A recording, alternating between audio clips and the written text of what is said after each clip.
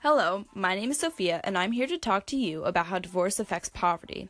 Divorce is not only an emotionally draining experience, but it is also very financially draining. For one thing, divorce requires time and energy fighting in a court over custody of children, financial support, divvying up possessions, ultimately resulting in expensive legal bills. These bills usually cost from as little as $8,500 to well over $100,000, and the average being within $15,000 to $30,000. Next, divorced spouses, especially parents, have much lower incomes and higher poverty rates. In a marriage, the two spouses make money for the interest of providing for their families and supporting each other, and of course, two incomes are better than one. If a married couple was to each work a full-time $10 an hour job, they would bring in a sum of around $40,000 a year. This is enough to support a family well above the poverty line. However, in the case of divorce, not only are spouses left to live on an individual salary, but many women who put their careers on hold to raise a family are left vulnerable and financially weak.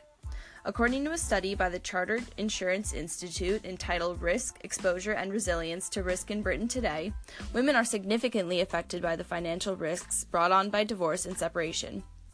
The average divorced woman has less than a third of the pension wealth of the average divorced man, while 10% more divorced women are expected to rely on the state pension than men, 41% of whom have an occupational pension. In addition to financial inequality, women are typically more likely to have more responsibility over caring for the children. Here's the story of Jane, a 38-year-old woman living in Everett, Washington. Before becoming a mother, she had a high-paying job in publishing, great credit, ample savings, and a thriving marriage. She and her husband made the decision that when her first daughter was born, she would leave her job to raise the baby. And soon enough, they had a second baby, in which she decided that she wasn't going to return to work to focus on her children. 7 years later, her husband tells her to leave their home and soon files for a divorce that she could not afford. According to Jane, he was tired of her medical issues and he was unwilling to work on things.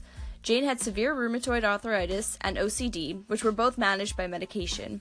She stated, "He kicked me out of my own house with no job and no home, and then my only recourse was to lawyer up. I'm paying them on credit."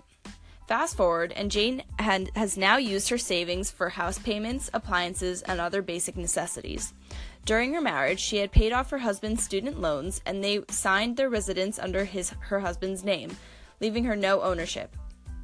She has now gone from having a successful job in publishing to being left with no source of income. Plus, since she left work to raise a family, she couldn't qualify for disability due to an insufficient amount of work credits. In court, a judge ordered her husband to pay her $1,000 a month, which is not enough to live on considering that she must take care of her children during the day. She says, "Don't get me wrong, I want my children all the time, but he uses me like free childcare.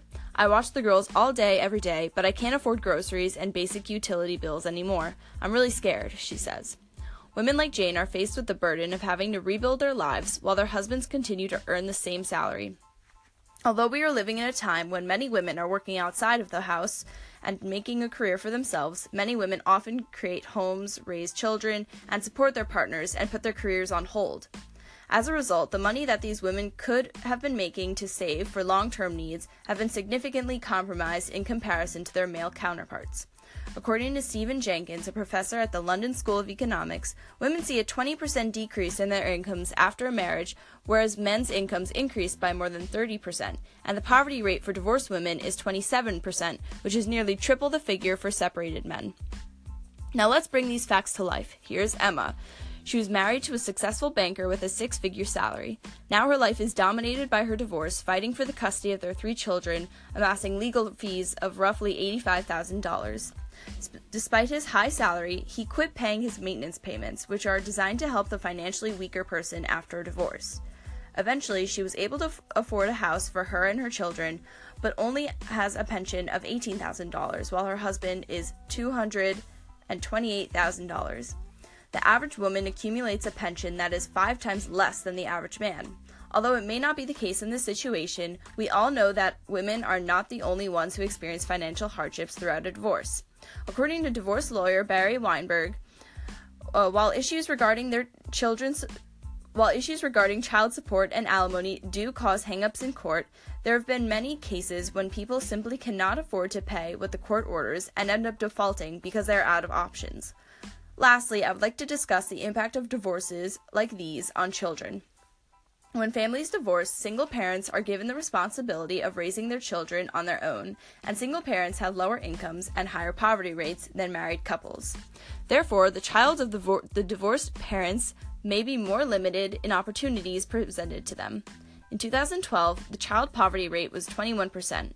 If the rate of divorce among families had remained at the same level as it was in 1970, the child poverty rate would have been 5% lower in 2012. Also, social mobility rates between generations are lower among children with divorced parents.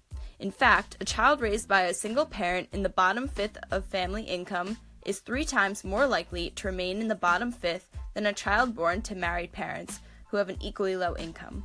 Of course, the reason behind this financial mobility issue is not strictly due to family structure, but it has a pretty big impact. Plus, there are plenty of single parents who are able to support a family under these tough circumstances, but research has proven that, on average, the children of single parents will grow up with fewer resources and will not do as well in school and in life. I hope I was able to introduce you to a new aspect of poverty, and thank you for listening to the impact of divorce on poverty.